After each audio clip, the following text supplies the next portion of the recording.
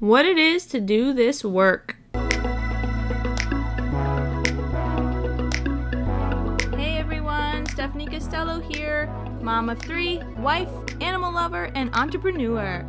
My goal with this podcast is to share healthy intimacy skills. If you feel you are the only one struggling, I promise you are not alone. It's time to take action and make shit happen. Hello. Welcome back for another episode of the Intimacy Truths podcast. I am going to talk today a little bit about doing this work and questions that I get very frequently about the work that I do, and how lots of people initial perspective of it is, well, there's two. Usually it's either they're closed off to having the conversation about sexual health or relationships in general, or the second one is, I don't know how you do this. I could never talk about that. Like in front of people. And to me, that is not true. For anyone can have this conversation if they're really wanting to expand their knowledge and their openness to this topic, which I think this is probably one of the hardest topics to be open with. But once you learn it, and you're comfortable with it, and you're comfortable with your own sexuality, this topic is one of the most fun things to talk about, because what's under the topic and the skill that I love to teach is I was watching my screen. The skill that I love to teach is trust and vulnerability, okay? So, you can teach all the intimacy skills. I can teach all the intimacy skills. I can teach all of the little ways to be intimate with your partner, whether it's sexual or not intimate, or not sexual intimate. There's so many ways to do whatever and to bond and to be in a partnership. But without trust and vulnerability, it is next to near impossible to be confident in these new skills. And so when I'm bringing up this topic and I share, my name is Stephanie and I'm an intimacy coach, you either have most of the crowd is like, oh man, sits back in their seat like, I don't want to talk to her. She's going to take out things of me that I don't really want her to know about me. Or there's other people like, yeah, let's have this conversation. And my hope is to help people get to doing the in-between, and being comfortable in the in-between, just being comfortable with themselves and their sexuality. And I think what I was getting at earlier is when we're comfortable with our sexuality, really there's like not much to be worried about in life. Like there's not much stressors or fear of being judged or fear of losing out on something because we're quote unquote not good enough for the individual. This learning path for me as an entrepreneur has been a lot to do with being comfortable with my sexuality. And so when I learned as an entrepreneur that I either can choose between what my worth is and how much I deserve to get paid per hour, or I can let somebody else tell me what my worth is. And so I decided that for a few years ago that I didn't want to work for somebody else's bottom line for the rest of my life.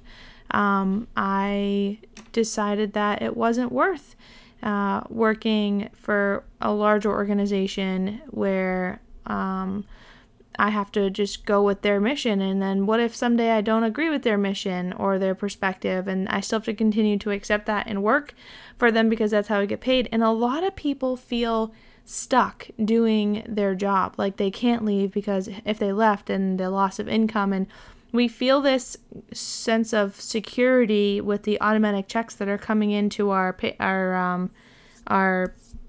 bank accounts weekly or bi-weekly, depending on how you get paid. And I will say it has been a significant learning curve how to go from not having consistent pay in my bank account every single week where I know I'm going to be able to pay my bills. I have to actually grind and work for making sure I can pay my bills. And then there's this conflict between wanting to have this conversation and needing to do it for work so that I can take care of my family, but also not wanting to force people to pay for, to learn a skill that is, in my opinion, essential to be learned as a child. So that's my hope, is to change the world from one conversation at a time, but it has to be in alignment with my family values and my family setup and situation. And so, again, the whole part of doing what I do and talking about sexuality and talking about relationships and connections and bonding and trust and how to compromise, communicate, and collaborate and relationships, it's allowed me to increase my confidence, to be in control of who I want to be, and to realize that other people's opinions of me are not my responsibility. If someone has a negative opinion of me, that is on them. I can't change that. That's their life experience. Wherever they came from in life helped them formulate that perspective. And if it's something, I'm the first to admit, like, hey, I did bad there. Like, I need to apologize, or I need to, make the situation better. It's a learning experience for me, whatever it was.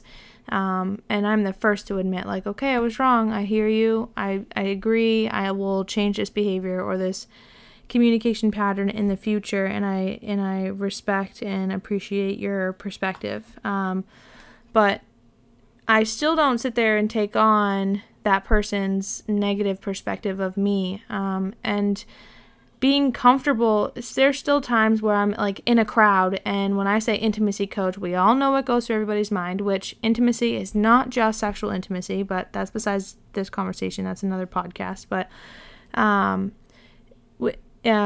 when I open up a conversation in a crowd of people that I don't know what level they're comfortable with this conversation, what their religion status is, or what their beliefs are, and I just am going to come up and talk about this. That is very hard to do, because half of the group you can either lose half of the group and them not want to talk to you because of what you do for work, or the other half is hopefully open to the conversation and comfortable with their own sexuality.